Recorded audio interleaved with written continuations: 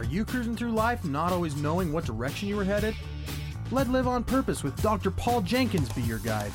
Live on Purpose will give you insights into your life and show you how you can become the driver and captain of it. No more aimless wandering. By learning the principles that govern happiness and wealth, you will be able to make personal progress that you have only dreamed possible. And now, here's your host, the shrink who expands your life, Dr. Paul.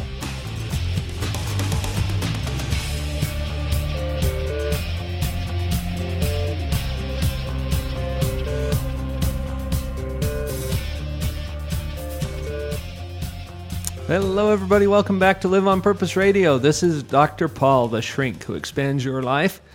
Excited to be here again today with another episode of Live on Purpose Radio. And as always, this isn't going to surprise any of you because I do this every single week. I have an exciting guest with me in studio today. I want to introduce to you Julie D'Azevedo Hanks. Say hello, Julie. Hello. Happy to be here, Paul. Now, I should tell people a little bit about who you are, too. Okay. Julie is a licensed clinical social worker. And that means that she does a lot of the same things that I have done throughout my career in counseling and therapy and working with people in a clinical setting to help them with whatever package they bring to the table with whatever their life story is. And that is very rewarding work, wouldn't you say so? It is. I absolutely love it. People will often ask, how do you do that? How do you listen to people's problems? And I love it. Well, I had to learn early on, and you probably did too, that there's a big difference between my problems and your problems. Mm-hmm. And if I can let you keep yours, then I can walk away from work and have my own life. That's right. Yeah. Go deal with my own. Yeah. And it's such rewarding work. It really is. And I've often said that psychology is a great spectator sport. I love where that. I get to sit in and observe people's lives. Mm-hmm. And they're so gracious to share that with me, and they're trusting me to be able to apply my expertise or experience or whatever to help them. Yeah. But what an honor it's a gift to sit in. It Definitely. Really is.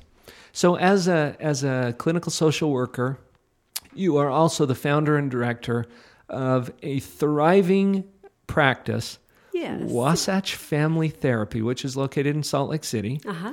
And you have a number of therapists there. I think if people want to get connected to that, wasatchfamilytherapy.com is your website. Correct. Yeah. And it's great that you have a web presence, too. I've talked to a lot of my clinical friends that you can't find online anywhere. It's unbelievable that people don't have websites at this, this in day today's and age. world. I know. Exactly. We're doing a little seminar in about 2 weeks. To help people to start to understand this new world of media that we have. Speaking of media, that leads to the next thing. You are also the host of a remarkable little show on KJazz TV, which is here on the Wasatch Front, but people can connect to that through KJazz's website. KJazz, KJZZ.com. Right. KJazz.com, spelled KJZZ. And there's some video that's posted there. They can pick up little pieces of the show at least. Right. And the show is called Home Team, and I produce and host You and Me Monday. It's a show all about improving our relationships. And this is one of the ways we got connected. As I found out some of the things you were doing, and we had some exchanges, and you were interested in what I was doing and vice versa. And I came and appeared on your show a couple of weeks ago? Yeah. 2-3 weeks ago. Maybe a month or so. You did a fabulous job, Oh, by the thank way. you. It was a lot of fun. And you're a great host. Well, thanks. I'm slowly but surely, I'm learning the ropes. Well, this show that you do, it's the Home Team series, I guess you can call it. It's a 5-day show. Right, 9 a.m. to 10 a.m. 9 a.m. to 10 a.m. on KJazz TV. And you anchor the Monday one. Right. Which is all about relationships. And with your experience as a licensed clinical social worker and a founder of this therapy clinic and just everything that you've learned in life. Mother of 4, wife of good. almost 20 years, I thought you were going to say wife of many or something. No. Julie. Just one. Well, you're uniquely qualified to to bring a certain kind of value to people. And some of the interest that I had in inviting you to join us at Live on Purpose Radio today was to tap into some of that experience that you have as you have counseled with people and as you have observed people's lives and been able to take part in that very meaningful work that you and I both do. The topic that we sort of settled in on today is getting to the heart of it. And the tagline would be moving from contention to compassion in marriage. Mm-hmm. And this is a little different twist than we did on your show a couple of weeks ago, because that one was all about divorce. Right. Now we're focusing on marriage. Let's see what we can do about the marriage part of it. Yeah.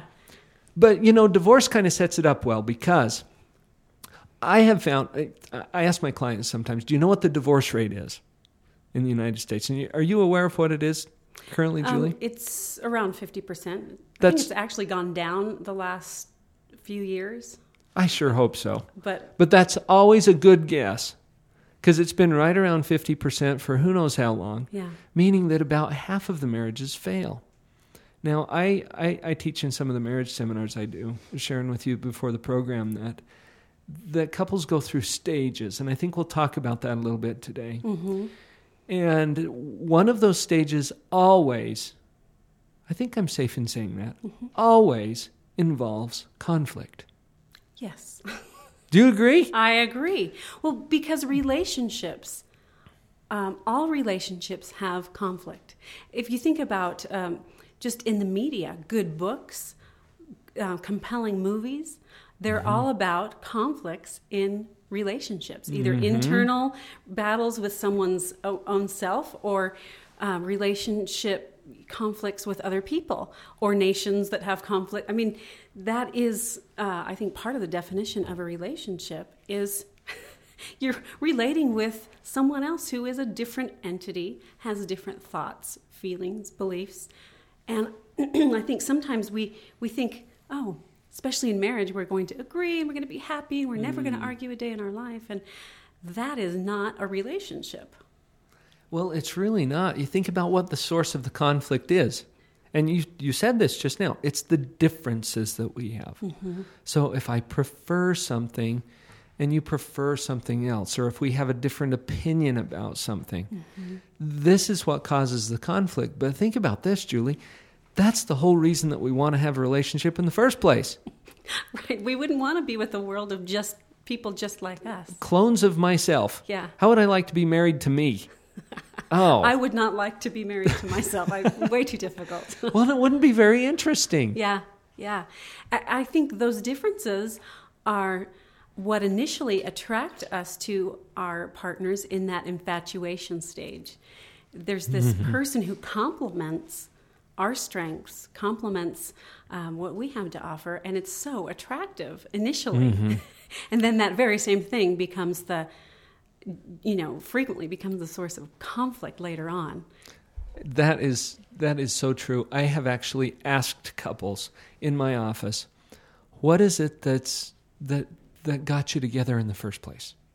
And she'll say something like, he was just so carefree and fun-loving.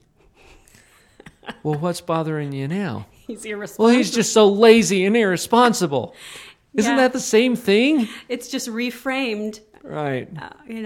Different twist on the same animal there. Exactly. And I think if we recognize that in marriage that is going to happen, and it's not necessarily a bad thing, but it's an expected thing. It's a natural part of having a relationship. Yes. Well, we're jumping ahead just a little bit. I want you to talk about something that you just mentioned. You said infatuation, as if everybody knows what that stage is. I think a lot of people do. The infatuation stage of a relationship is just, when you are yearning for that person, they're all you think about. You want to be with them 24/7. Your heart is just wide open for this other individual, and just feels like if you lose this relationship, a part of you will die. And so that's usually what brings people together in marriage. I want to spend the rest of my life with you. You're so wonderful. And during that stage, we are really, really forgiving and accommodating. Like, we don't even see sometimes the negative traits because we're just so in love. My dad used to talk about this when I was a teenager. He says, your head's in a pink cloud. And that's kind of what it's like. Yeah. And it is. It's a different state of mind. Mm-hmm. And it's a natural beginning point of a relationship. Mm-hmm. It's not the whole relationship. Right. Well, and that's a good point, Dr. Paul, is sometimes I think we all know individuals, and I've seen them in my practice, I'm sure you have too, where they become addicted to that first phase of the relationship, the infatuation phase. Well, it's a lot of fun. Well, and it's physiologically, there's a high. I mean, That's you true. Feel euphoric. It's a chemical reaction. Exactly. And so people will go from beginning of a relationship to a beginning of a relationship and never learn how to move past that first stage. And unfortunately, they're robbing themselves of so much growth from from actually making it to the next stage in their relationship. And that next stage is? Realization is what I like to call it. Yeah, reality. So that might sound like, oh, I thought you were more like this, or, this isn't exactly what I expected. Yeah. And, sometimes people say the 7-year itch, but I think, within a few years into marriage, you kind of think, wow, I thought they were this way. Maybe I thought we had more similar values about parenting, and we don't. Or you seemed so energetic when we were dating, and now you don't want to do anything. I mean, just lots of ways that we become kind of disillusioned and disappointed with our spouse. They're not kind of perfect in our eyes anymore. So you've heard the phrase, the honeymoon's over. Yeah. And that's kind of what we're getting at here, that there's this, the honeymoon symbolizes all of this infatuation and all of this excitement and this energy, but it doesn't have a lot of structure to it. There's not a real clarity about roles and expectations and just the routines of life. And at some point, the reality sets in. Yeah. And I think taking on the role of husband and wife has different meaning than the role of fiance, girlfriend, boyfriend. Right. Sure. So we kind of once we become husband and wife and kind of get used to those roles, then we bring in other expectations from our family of origin. That's right. We probably should talk about that one a little bit more as soon as we come back from this next break.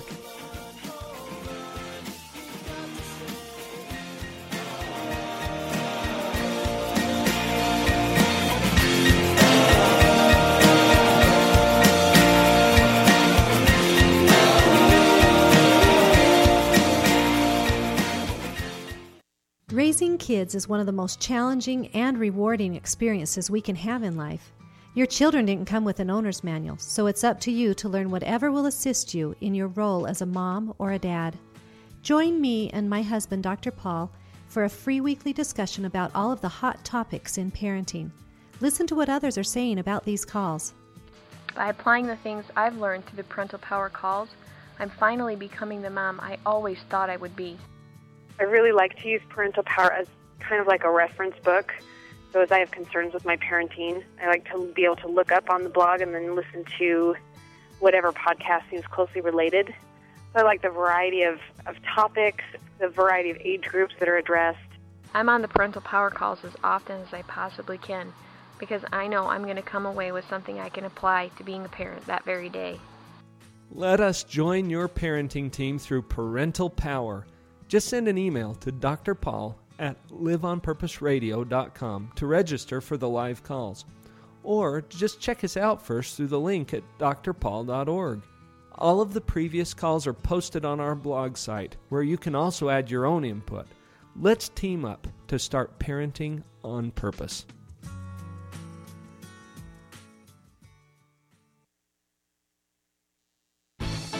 This is Kirk Weisler to tell you about morebetterbooks.com.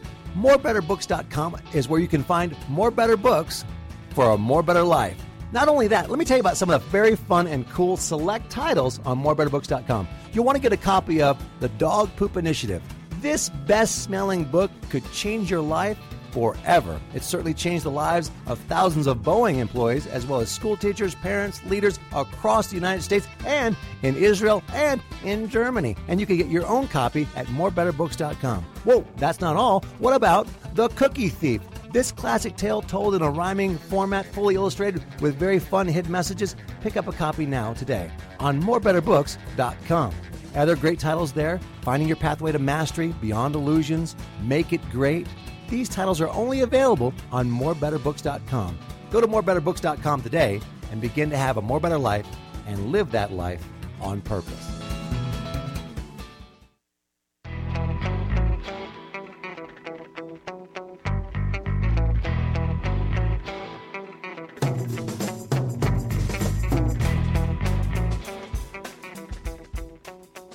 So as we're talking about conflict, it's really obvious to me that the reason we have conflict is because of our differences, but it's exactly those differences that make us interesting to each other. Right. I mean, even when you look at it at a very fundamental level, gender, okay, the differences are what make us interesting to each other.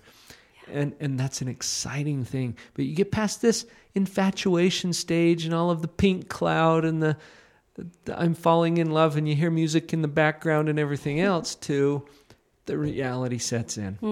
Realization. And this person that you were infatuated with happens to be a real human being with faults and weaknesses, and they look funny in the mornings and whatever. And so that reality sits in. And you mentioned something earlier too that I think we should talk through a little bit. Everybody comes into marriage with some preconceptions, some prepackaged ideas and notions about what marriage is in the first place, or what a relationship is like. Yeah. Could you talk about that just a little bit and what you were thinking? Sure. I call it the default mode. But all of us in our early relationships, we have this template or a default mode of what a relationship is, what a husband is, what a wife is, how to deal with conflict, how to deal with anger, how to cook rice the correct way, all of the things that we tend to grow up with. We think we each think is the right way, and it's just a way, but we think it's the way, and so you get two people with different expectations that they believe are right, and that there's some conflict that happens. So in my practice, one of the stages of working with couples is helping them to see that their preferences and expectations, but they're not. Most of them aren't moral issues, a right or a wrong kind of thing. It's just what you're used to. We talk a lot on this show about paradigm. And your worldview and just how you see the world. And there was this powerful example that I encountered, I think initially back in graduate school, but then I went about 2-3 months ago and I actually researched this thing that I had heard about. And it was this guy back in the 1800s who developed a pair of spectacles that turned everything upside down. If you can imagine wearing those. And he did this experiment to see what would happen if I were to wear these long enough to get used to it. Wow. So he put them on, and as you can imagine at first, he's bumping into everything. Can you imagine filling up a cup of water at the sink? Or, just routine, everyday things were very difficult because everything was upside down. But the fascinating thing that he discovered on the 8th day, his name's George Stratton, by the way, if you guys want to go Google that. On the 8th day, everything looked normal to him. It did not look upside down. So he took off the glasses, and then everything was upside down. You know how your mom used to tell you, don't cross your eyes, they'll stick? Right. Maybe that's true, I don't know. But everything looked normal to him. And a group of German researchers in 1951 replicated this study and found on the average, it takes about 10 days for the human mind to correct an upside-down image to where it looks normal to you. And that seems really fantastic until you realize you do this all the time. What happens when you put on a pair of sunglasses? Everything looks dark at first, right? Mm-hmm. Well, what does it look like, 3, 4, 5 hours after you've put the glasses on? Well, now it looks normal to you. Right. It doesn't look dark anymore. Then you take them off, and you're blinded. Right. Like, ah. And then you have to constantly adjust to whatever it is that you're seeing. But the point, and the powerful point to me is getting back exactly to what you just said. You come into a marriage or a relationship with the default mode. This is what I've trained myself, or I've been trained to think or to perceive or to see in a relationship. And it looks perfectly normal to you. Right. That doesn't mean you're right. Right. And I think a lot of conflict early on in marriages, Paul, is, trying to figure out who's right. Well, the way that my family did it. Well, and when we get that, there is no right. There's no right. It's most things are a preference, and just the way that you're used to, like you said, the glasses that you've been wearing. And something else looks so weird to you. Mm-hmm. And so you think, well, that can't be right. Yeah. It doesn't look normal to me. Let me give you a personal example. Yeah. Within the first few years of marriage, my husband was really good at pointing out the weird things in my family, and vice versa. I could point out, Oh, you can see them. They stick out like a sore thumb, right? Don't they? And so a big difference was we'd get together with his family and they would play games. And my family played games, but when we got together, we would talk. We'd sit around and we'd talk. And so it was just different default modes. I thought family gatherings where you sit around and talk and, have a meal together, and they have a meal and play games. And so it was really odd to me, and vice versa. But we've kind of, we've learned now. He's a lot more open to the way my family likes to do things, and I'm pretty competitive at the games too. So we expand each other.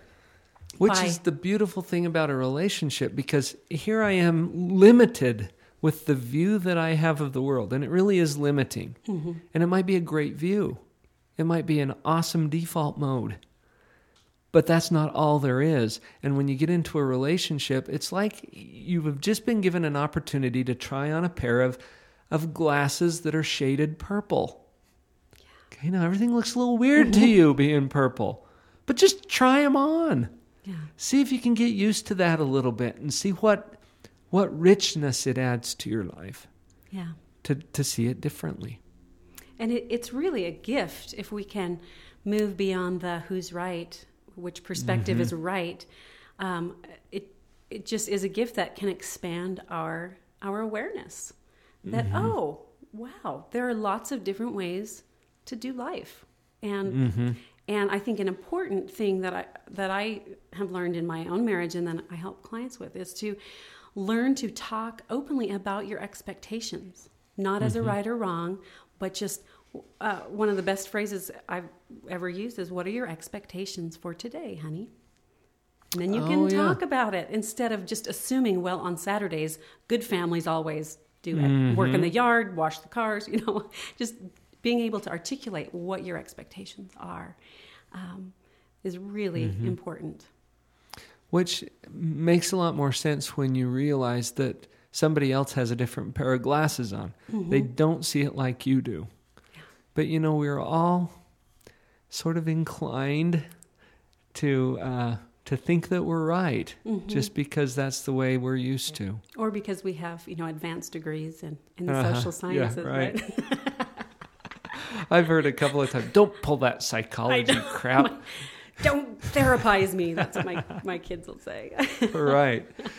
And that's just part of your view too. Right. I'm like, I'm not. I can't help it. This is just how I am. So I guess what we're getting down to in this realization mode, it's like the realization or the noticing. You're finally noticing that you and your spouse or this other person that you're in a relationship with are wearing different glasses. The world looks different to you. Right. And it's not about who's right. It's about what's your perception, what's your preference. Preference. Expectations. Preference is a very useful word. Yeah. because there's no connotation of right or wrong. It's just I prefer it this way. That's right. Another great phrase that we use all the time in my home is, it would mean a lot to me if. It would mean a lot to me if you would, do X, Y, and Z. Mom, it would mean a lot to me if you would take me shopping today. Instead of, you never do this, or you always, or... Yeah, getting into the accusing mode. And what happens if someone feels accused or criticized? What's their reaction likely to be? Defensive and not want to listen to you. It's so funny to me that this puzzles people. Yeah. Why is my spouse so defensive? Because you're attacking them? Meanwhile, you're holding a gun to their head going, do this. and saying, don't be defensive. Right. And it just doesn't make any sense.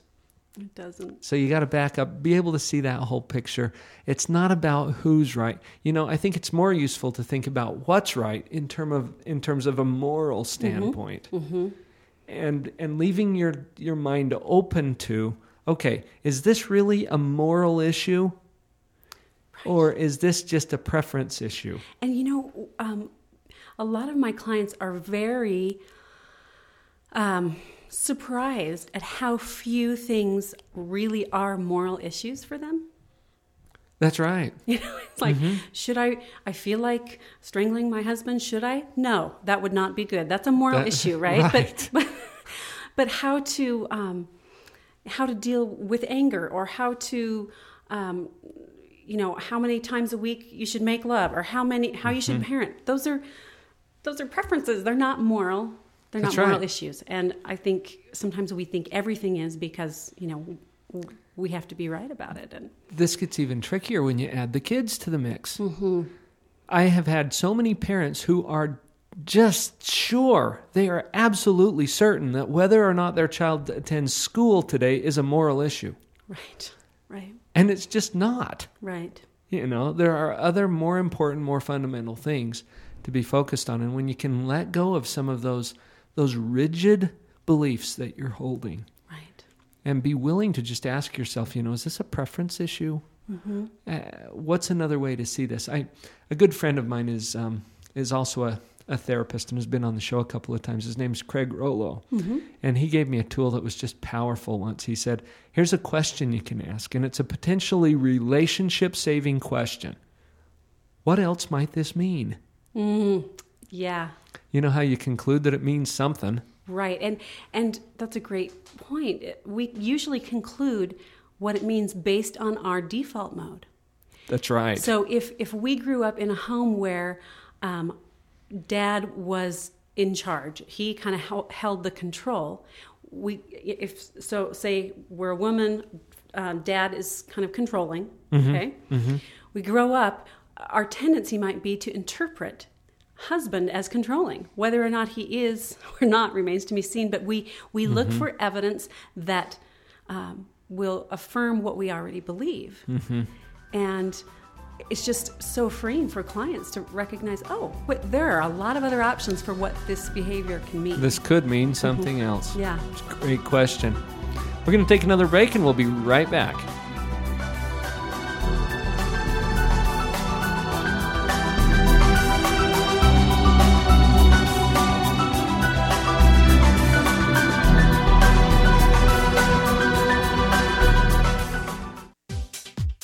Thank you for listening to Live on Purpose Radio. Some of you have been asking how you can get more involved with the show, and I also appreciate those of you who have offered to support the show.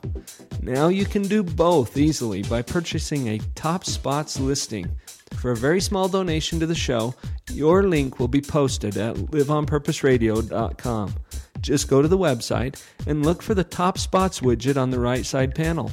Click at the bottom and follow the simple instructions. You will then be at the top of the list. Thanks for your support.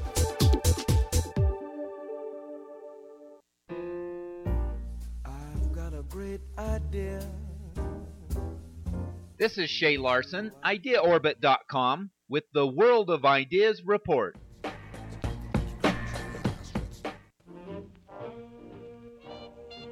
Have you ever ordered a t-shirt with a funny saying that was screen printed on the front? This simple process is now turning millions for one California woman who has the fashion world going gaga. In her own words, Leanne Ford describes the moment the idea came to her. I was on a walk, she says, and I had this idea. There were all these cool parents out there, but there weren't a lot of cool baby clothes. She started thinking about how old vintage t-shirts with funny sayings on them were always a hit with adults, but babies are stuck with the same old blue and pink outfits with bunnies and duckies on them. So Leanne ventured forth with her idea and started making a clothing line for babies called Punkster. Picture some of these punk baby sayings on a little one that you know. I crawl the line, or I pooed as opposed to iPod. Or how about remember the little people, or she's with me. These funny little shirts are not just a new flare of attitude, they have taken the world by storm. Within months, celebrities such as Keith Urban, Emmylou Harris, Sarah Evans, Nicole Kidman, and Sheryl Crow have all made their purchases. The simple, funny baby tees are now in over 200 retail stores, including Barney's New York and FAO Schwartz. People's Magazine, Parent Magazine, and many others have caught on the buzz and helped promote Punksters into a huge idea for little people. This is Shay Larson, IdeaOrbit.com, with the World of Ideas Report. I've got a great idea. Wouldn't you like to know? You probably can't bear it, so I guess I'll have to share it. I thought of it a moment ago.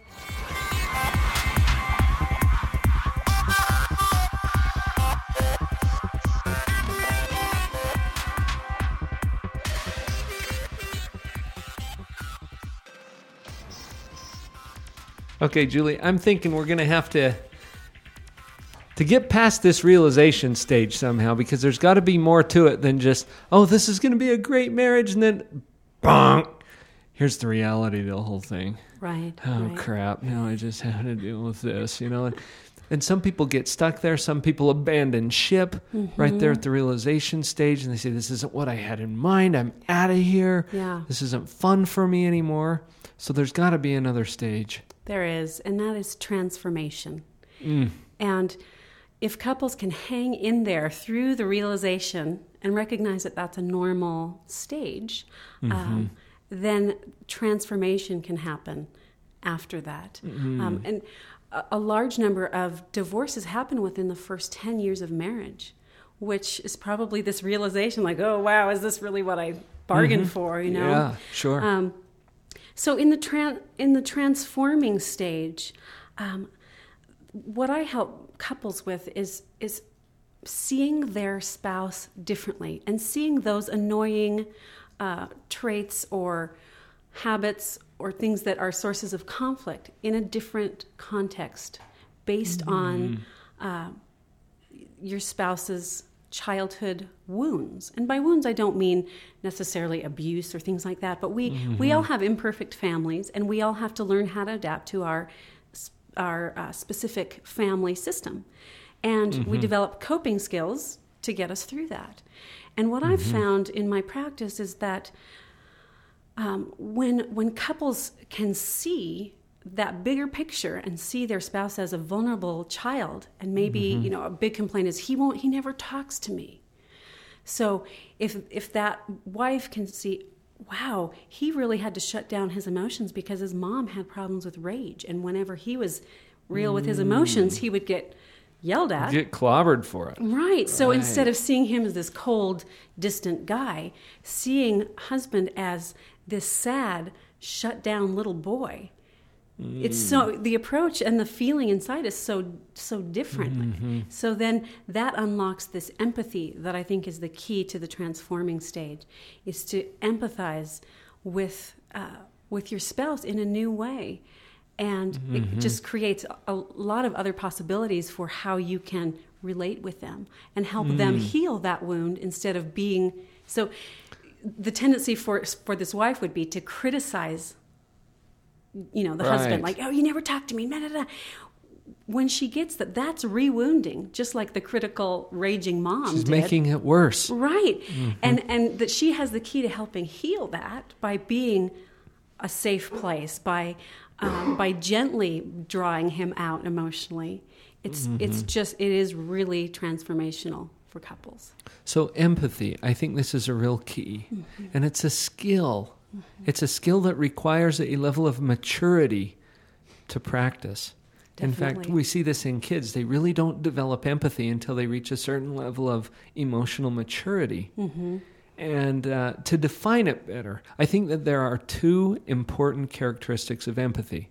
And that is that you understand and care about how somebody else feels. So what you're talking about really adds to that understanding. If you can back off from it enough to see that, okay, maybe this means something else. Use that question. What else might this mean? Well, maybe it means that my spouse is responding to some patterns that were learned even as a child. And what could be causing those, and allowing yourself to ask those questions. And then caring about it. And caring, it matters to you. Yeah. It's important to you that your spouse is feeling this or experiencing this, and then approaching it empathically rather than critically. Right. And that's where the transformation happens. When I also teach clients this technique, I call it creating a backstory.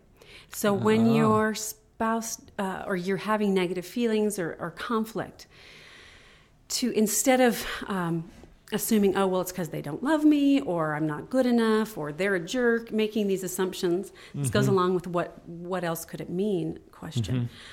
You create a scenario that would make that behavior or trait make sense. Right. And so it doesn't even have to be a real one, but to be able to do that, like, okay, so say there's a husband, for example, a source of conflict is that his wife talks to her mom all day, every day, and they're just really, really too close for his comfort level. And so... You're totally making that up, right? You've never heard that one. Never. Right. Never heard that. So he might create a backstory that would make that make sense. So I'm going to ask you to do that, put you on the spot. Okay, bring it on. So how would you make that make sense? And so instead of going, gosh, she's so, she's way too close to her mom. She's such a mama's girl. She can't make a decision by herself. What story could you make up about that behavior? Oh, I love making up stories. This particular one, I actually know what happened. Okay. Oh, good. And here's what happened. She went to the hospital with her mom, and they did a brain scan. And they found that there was this little portion of her mom's brain that was missing. It was missing. It was gone altogether. And that she was going to die. She would absolutely perish unless her daughter called her every day, because that was going to make up for the deficits that were caused by this little piece of her brain being missing. How am I doing? That's great. No, you said it didn't have to be true, right, or even feasible. Right. So you can have fun with it. You can also come up with ones that, based on what you know about the history of your spouse, that might be feasible. So another example might be, well, I know that she grew up in a single parent home where dad left when they were, when my wife was really young. And so it would make sense that they really survived that difficult situation by being really close. That's and right. And I taking bet that's care of each other. Right. In a lot of ways. And maybe my wife feels the need to take care of her mom because her dad left. Okay, that makes sense. I don't have to like it, but it makes sense. And then you can have the empathy and be able to articulate your feelings about it in an empathetic, loving way instead of a critical, negative way. Well, you're creating a story, whether you know it or not. Right. Which story are you creating, and what kind of wake is it leaving in your life? Yeah. And if you don't like the results, how about you just build a new story? Right. And it could be any number of things. What this particular wife feels more compassionate and loving and warm toward her husband if she's had a chance to talk to her mom? Okay, and she's doing that to help manage her. You can make up whatever story you want, but you know what? The other thing, as you respond to people, you're going to respond to them with a certain, should we call it a frequency maybe? Where you're putting out a certain kind of a vibration. Yeah. Okay, this sounds a little woo-woo to some people, but an intensity or energy level. It's the energy. It's just like the radio. When you're tuning in a radio, you can turn in different stations depending on which frequency you're on. And somebody walks into a room, you can tell what kind of a mood they're in. Right. The vibes. We use the word all the time. Ooh, exactly. He gave me bad vibes, or, yeah. Right. The family dog knows whether something's wrong or not. So there's definitely a way you respond to people. And if you can change the story in your mind and change the frequency of the vibration that you're sending back, it's going to make a big difference in how people are relating to you. Mm-hmm. And what I think is so amazing is that when we can come from a place of empathy and softness, that it's more likely that we will actually get what we want. Exactly. I mean, we think that if we nag and criticize enough, someone will change, and that does the exact opposite. They dig their heels in, they get defensive, and you get in this power struggle. But the softness and openness is what actually, you'll get what you want more often than not. It's much, much more likely, because then people don't dig in their heels and they don't pull up the shields and pull out the swords. Let me give you an example from my marriage early on. My husband grew up in a family with several boys, and they watched sports a lot. I mean, that was a big part of their life. And for me, I'm from a family with mostly girls, and my dad's a musician, not that into team sports. And so when we got married, he would come home and watch sports as kind of the first thing. And I felt like he must not care about me because he doesn't want to talk to me. He wants to watch sports. And so that kind of became an issue earlier on. And later on, we talked about it. He was able to articulate what that meant to him on a deeper level. Like this, it reminds me of my brothers, or that's the way I unwind, or it's really important to me. I really enjoy this. It carried a meaning for him you weren't aware of. Right. I just thought, I made it mean that he didn't care about me as much as he cared about sports, or I mean, I didn't really believe that, but that is kind of the direction. But our minds do goofy things, though. Yeah, and once I got the empathy, like, oh wow, this is really important to him. Okay, it's not that he'd rather do this than talk with me. It's I got that backstory. He filled me in, yeah. And it's not about you. Right. And so I was able to go, oh yeah, that's great. Watch your sports, and I'm here, and we'll talk later, or what. We were able to negotiate it. So I think as spouses, we can provide more of that backstory to each other, and it's really helpful to know what something means emotionally based on our past experiences.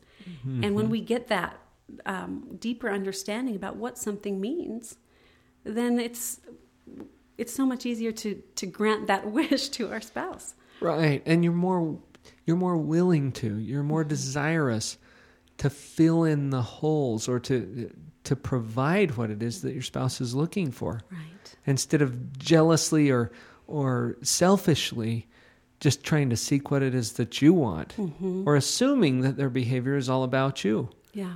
Yeah. There's a personal and an impersonal component to everything.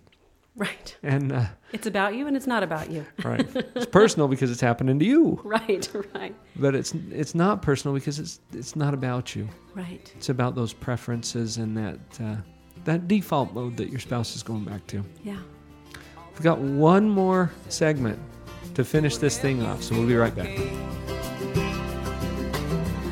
And when you pray for strength to help you carry on when the troubles come your way. If the pile of books you want to read is growing faster than the pile you have read, then Abundant Reading Systems can help you. After taking Abundant Reading Systems course, I dramatically increased my ability to expand my knowledge in a much more efficient way. My fastest test today was in 7,000 words per minute. I highly recommend this program. From what I've seen it do for other people who've been through the entire program and from what I've seen in myself today.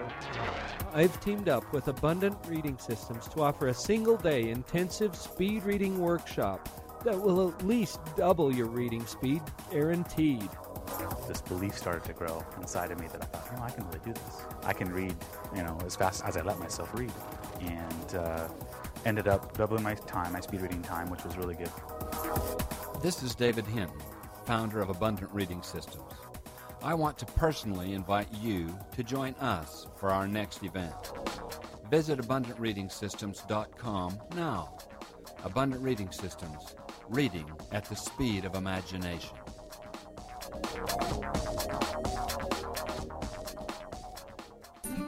This is Ross Kellen Moore of Creation Tree Coaching, and I've got 2 questions for you. Who are you? What do you want?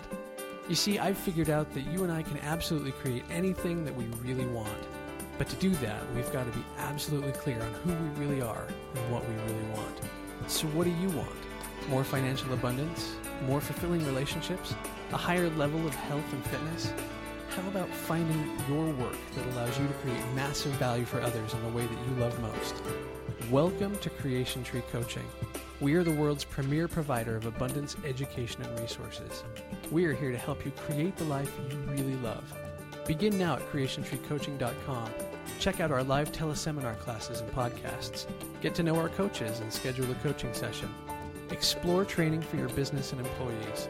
Welcome to Creation Tree Coaching and a whole new world that you create on purpose. Thank you for joining me for the Live on Purpose radio podcast. It is truly an honor to be a part of your prosperity team.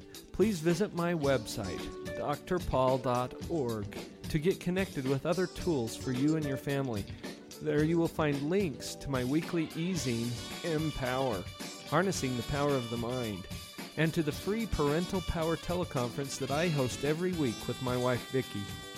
You can also check out upcoming events or pick up powerful information products. Feel free to contact me directly with questions, comments, or to book me for your company or private event.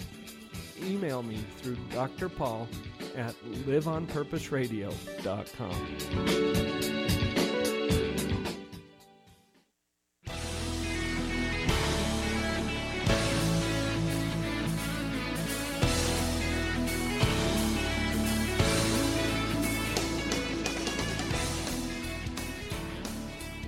So, Julie, you and I are both involved in a lot of different things. We are. And the most important of which is our own families and our own Yes. marriages and our own relationships. And that really is the priority. I've found if people get too distracted from that by a career or by a pursuit of some kind of monetary goal or something, they just don't have the fulfillment and happiness that they want or that they seek. Yeah, I agree. And people will spend hundreds and thousands of dollars trying to sort out, well, what do I need to change? What needs to be fixed in my life so that I can finally feel okay? And they'll come to your office for counseling therapy. They come to my office for the coaching and counseling that I do. But really, a lot of the key to figuring out what they need to change or what they could adjust that would make them happier is right in their own home. It's in their relationships. Yes, and if you think about, think for a moment about the complaints that your family gives you. The ones that are hard to hear, they're usually right on. When couples come into my office, that's right, and they say, well, whatever that complaint is, they're right. Both of them are right. He's too controlling, or she's too naggy, or whatever the complaint is. They're both right. And if we can be open to what our loved ones are saying to us, that's exactly the thing that we need to work on. So check this out. When your spouse says something like that, now, granted, the spouse could present it in a more palatable way. And we can talk about that too. Right. But when they say something that really cuts to the heart, that really gets down inside your skin, do you find yourself becoming defensive? And if you do, you might want to ask yourself, I wonder why I feel defensive about this. Right. Because if they are completely psychotic and up in the night, are you really going to feel defensive? You'll just be neutral. Like, what are you talking about? You just blow it up. You know what? I used to work in the psych ward at the hospital. It was a locked unit. The police would bring people in who are just crazy, right? Yeah. And these people would say some interesting things to me, some of which were very offensive if I were to choose to be offended by them. But I would just consider the source. I would look at it and say, oh, this person is completely crazy. They don't know a thing about me. And so why should I be offended? And I wasn't. I wasn't offended. I didn't become defensive about it. I would just note it in their chart. Yeah. And we'd go on. You know what I'm saying? Yeah. But when your spouse says something, first of all, this person is closer to you. You have an intimate relationship with this person. But they probably know you, and maybe even better than you know yourself sometimes. Right. Because our loved ones can see our blind spots, and we can't. So I think that's where the transformation can take place. If we, and I encourage couples, and I encourage my own family to do this, don't wait till they give complaints. Ask for the feedback. Be proactive. Say, what can I say on a regular basis to my kids or my husband, what can I do to be a better mom to you or a better wife? And my daughter, a few months ago, my 14-year-old said, I don't feel like I have enough time with just you. Can we do something? And I said, yeah, thank you. I have been really overwhelmed lately. Let's do something. So if we're proactive in asking for that feedback, they'll give it to us. And it's exactly the areas that we need to work on in order to be more well-rounded, fully developed human beings. And it'll sound better to you if you've just requested it. Instead of waiting for them to get so darn frustrated with you that it comes out in an explosion. Right. And then you're going to be more defensive. But it is exactly what you need to hear. And remember, these people love you.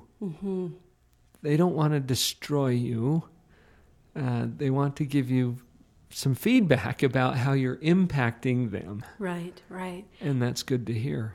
Yeah, and it's not only good to hear, it's crucial, I think, for our growth. And that's why we live in families. So we have all of these relationships that we have to learn to navigate and these mirrors of what we need to work on. And it's just a beautiful thing. And what if you could learn enough about yourself in these key relationships that then you're more likely to connect on a meaningful level with other people outside of your home or in the world in general. If we could all become a little more authentic and a little more accepting of ourselves. We started this discussion by saying getting to the heart of it, moving from contention to compassion. We've talked about empathy. We've talked about how the feedback you get from your spouse or from someone else in your family is really probably going to be on target at least somewhat. A kernel of truth at minimum. Put down the shield and allow that to germinate a little bit inside of you and see where you can go with it. Yeah. What would you recommend if we just switch places for a minute? That receiving the feedback is part of it. Talk about the giving of the feedback for a minute. Would you address that? Yeah.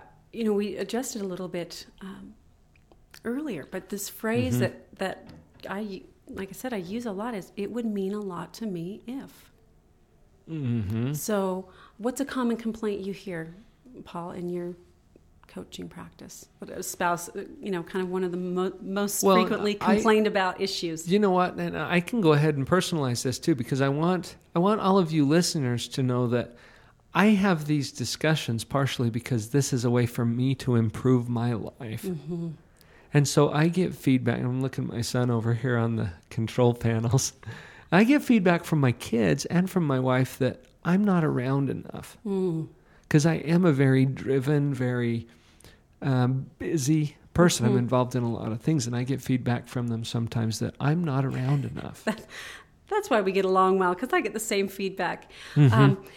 So in giving that feedback, it would mean a lot to me if we could spend more time together.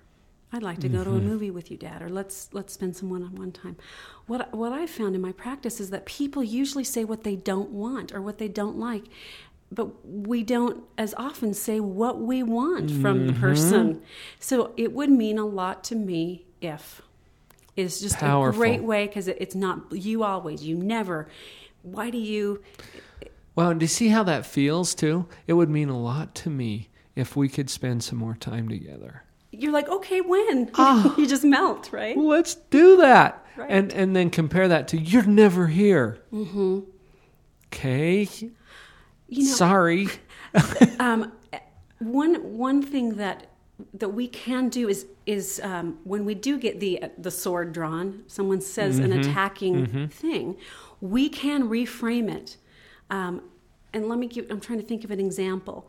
So say, you're never around, Dad. Say your child says that. You can come back and say, wow, you really miss me. Because that's really what they're saying. Right. Right? If you can kind of go, okay, what's the emotion here? An example of this is several years ago, my husband took our children on a trip to Yellowstone, and I stayed home, and a friend was coming in town. And my son said, you missed this. You didn't see this buffalo, and I can't believe you didn't come. And I said that. I said, wow, you really missed me. You wish I was there. And he totally changed. Yeah, it's really cool. It just changed his attitude toward me. So I think even when we are presented with something that is sharp, a sharp approach. Can you translate on the fly? Translate it to what's the emotional thing that they are wanting from me, and it just diffuses the conflict. I've found this. I've had a number of discussions with Vicki, with my wife, where she is expressing something that my initial response sometimes is the defensiveness. Well, wait a minute, and I want to explain it.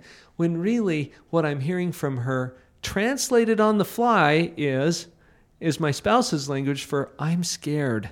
And when I hear it as I'm scared, I want to reach out to her. I want to...